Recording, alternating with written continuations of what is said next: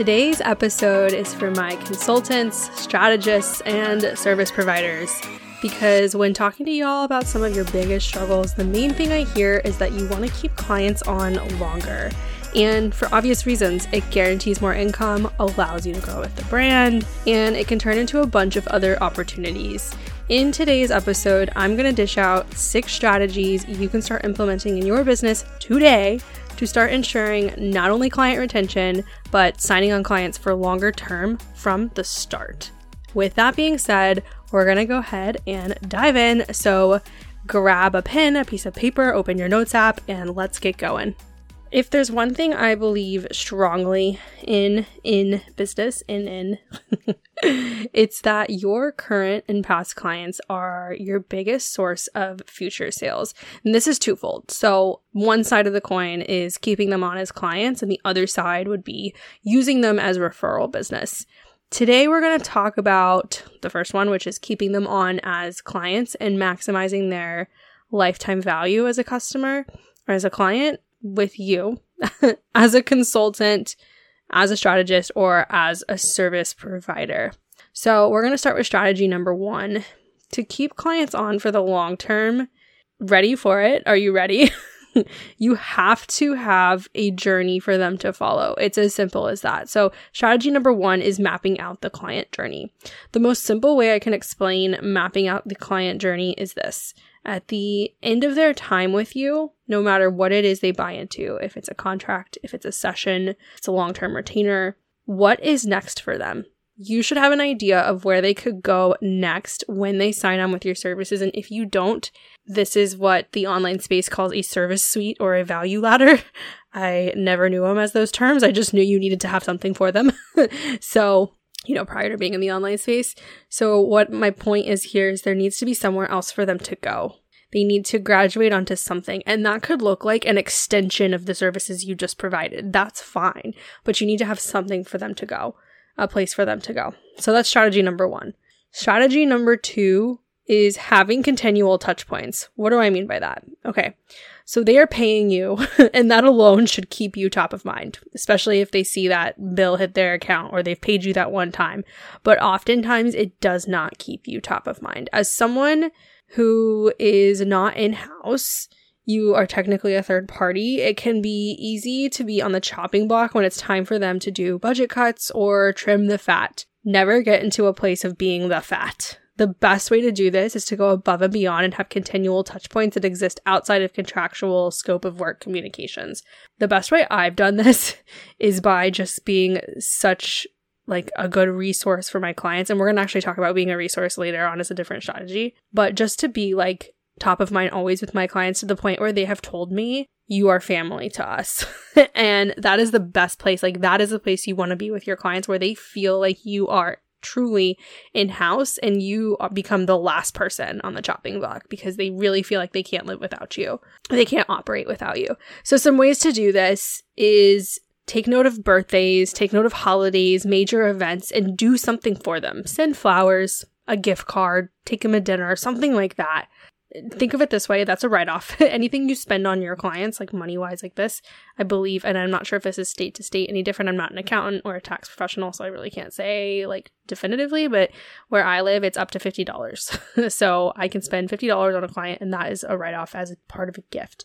So think of a congratulatory something when something big happens in business, just constantly staying top of mind. It's going to make them feel like you care. I mean, you do care. That's why you're doing this. But it's really going to touch them and make them feel all warm and fuzzy. Something I do with one of my clients every month is I take him to lunch. Every other month. I take him to lunch kind of just to shoot the shit. Whether we end up talking about business or personal life, it's a nice way to get him out of his environment and just get us somewhere else and talking about whether it's business or personal life, just getting to know each other better. It has paid off in so many ways. This client has upped their retainer twice with us. Just staying top of mind with them, being present as much as possible. I can't stress enough how important that is. Okay, so number 3 strategy is going to be reporting I love this one. I'm a data junkie. If you don't know this about me, hi, I'm Lauren, and data and analytics are my best friend. I am that person who will go make a spreadsheet when I'm stressed out about something, like financially maybe. Like the other day, I was like, I need to visualize this when looking for a nanny for my child. And so I went and made like a nanny chart of all the different babysitters I had for the month while I was trying to find nanny coverage and like what the cost per week was going to be and who gets paid how much. And like it's excessive. I make a lot of spreadsheets. Sorry to my husband. He's probably like, this girl's crazy.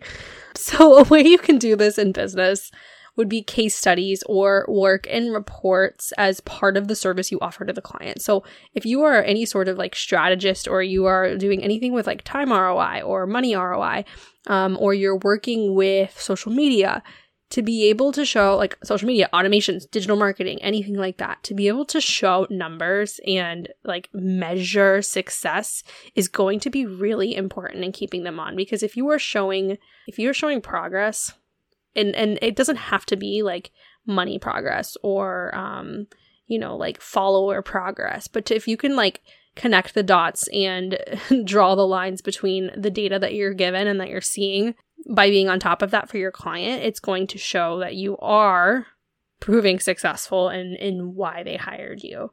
Really love doing this in goals meetings with my clients, like once a quarter, and saying like, okay, we set this goal last quarter, or we set this goal 2 quarters ago. Look, we're beyond this goal by X amount or X%. And they're like, wow, that's really cool. And even if it's not like a knockout goal, or, if we're taking baby steps by meeting those goals, it's still something. And they really clients love to see progress.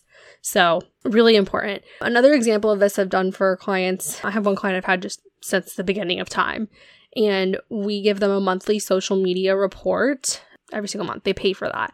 But what they don't pay for is a year in review. So every year at the end of the year, we do not only a December report and send off that December report, we do a year in review. So January I can't talk today. January to December, we will pull together an overall report, and it's actually pretty cool. Like, I almost would include this moving forward if we like changed the contract. I would say the year in review is part of the contract because it shows you things that like the monthly reports aren't going to show you. Sometimes that bird's eye view of a long period of time can give you so much more.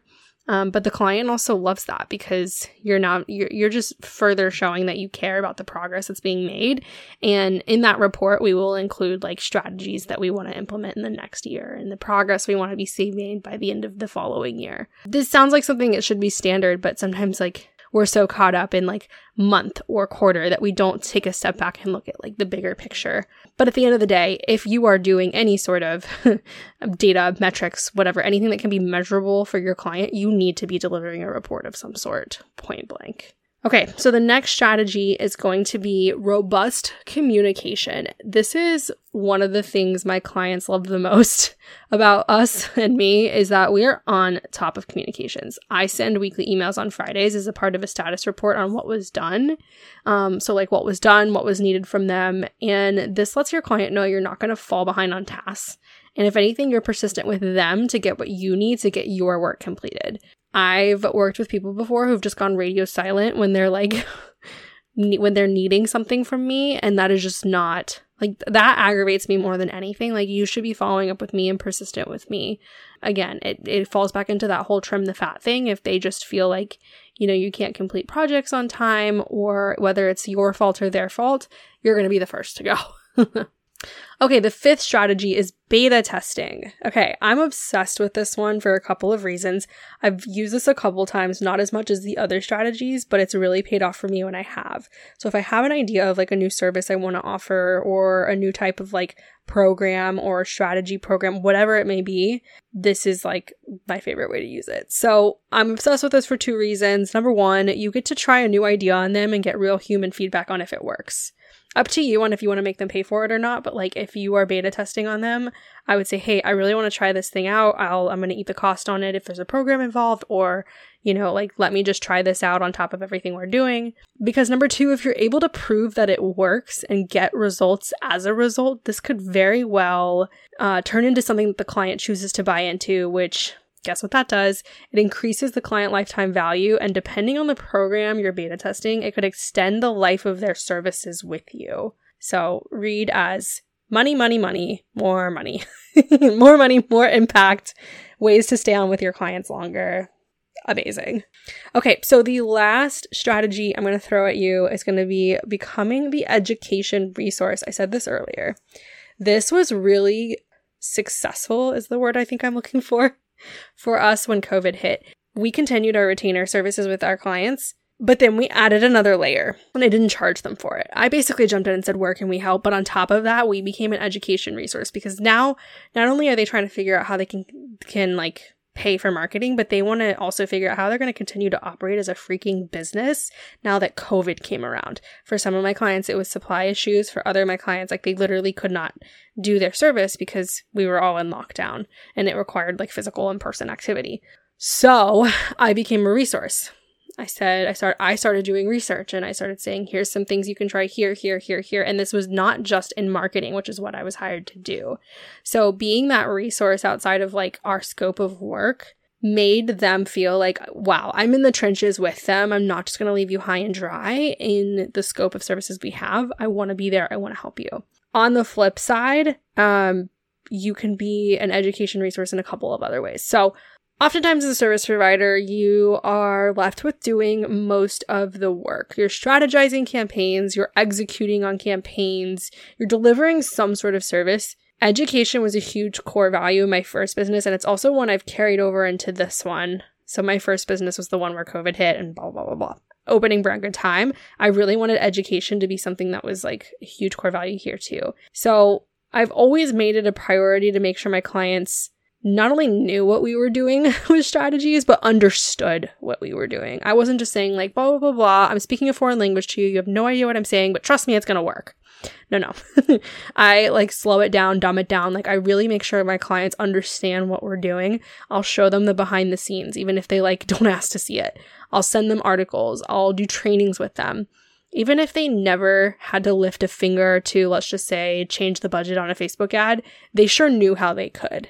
They knew how to get in there, even if they had to text me and be like, what's this one thing again? Like, I always made sure, and still to this day, make sure my clients know how they can do something. And I never felt like that was giving away secret sauce. That's not really giving away strategies. It's just showing them, like, how to do simple things. But a way you could do this with your own business is by providing a portal of resources when they sign on as a client. That's another way. And that way, you know, when they sign on as a client, they have all these different ways that they can look into things that are being done and know how to do them themselves. And that could be a portal of videos. That could be a portal of like specific blog posts. Another thing you could do is produce a newsletter that goes directly to your client database only. And so you're taking like an extra step there, and everyone who's a client gets a weekly newsletter from you with certain marketing tips and trends. Something else I learned from agency days, from like working in an agency, is that you never want your client to be the one to bring a trend to you. You never want your client to say, hey, Instagram has, let's just say, Live came out for the first time.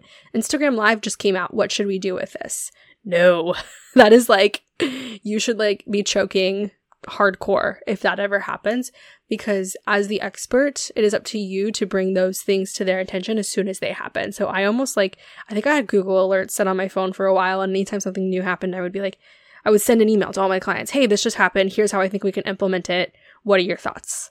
Going that extra mile and being on top of it in this way, they're going to be like, oh my God, they really are the expert, you know? And again, it's just another way for them to become reliant on you. All of these strategies are ways for your clients to become reliant on you, to feel like they need you. Not only they need you to succeed, but they want you. They want you around. You mesh, you jive, you do good work for them. That is the ultimate goal. And that is how you get clients to stick around for the long haul. I hope you enjoyed these 6 tips. Just to recap them again, the 6 strategies are mapping out that client journey. Number 1. Number 2, having those continual touch points. Number 3, reporting, plain and simple. Number 4, having a robust communication strategy. Number 5, beta testing. Number 6, becoming the education resource for your clients. So, hope you enjoyed this episode. If you, in any way at all, would like to implement some of these strategies or further your strategy, your marketing strategy as a brand, your internal communication strategy, your business strategy, I offer brand strategy sessions, and we can cover a whole plethora of things. But the idea is that at the end of the session, you have an idea of some strategies we can implement in your business, and I spend the next week writing a 90-day plan for your business based on the goals that you have for your business. So if you are interested in learning more about that, you can apply and we can have a conversation about it and see what's the best fit for you. So that link will be in my show notes. And with that being said, I will see you on the next episode of She's Busy AF. We will be interviewing someone very special, and the topic's going to be on LinkedIn and just being like as authentic as you possibly can while using LinkedIn, not feeling like you have to show up in a suit and tie to post there, and also like how to get clients there, because it's an incredible tool, especially as a coach, consultant, mentor, strategist, all of the things. You can absolutely find clients there. So we will see you in that episode, and have an awesome day.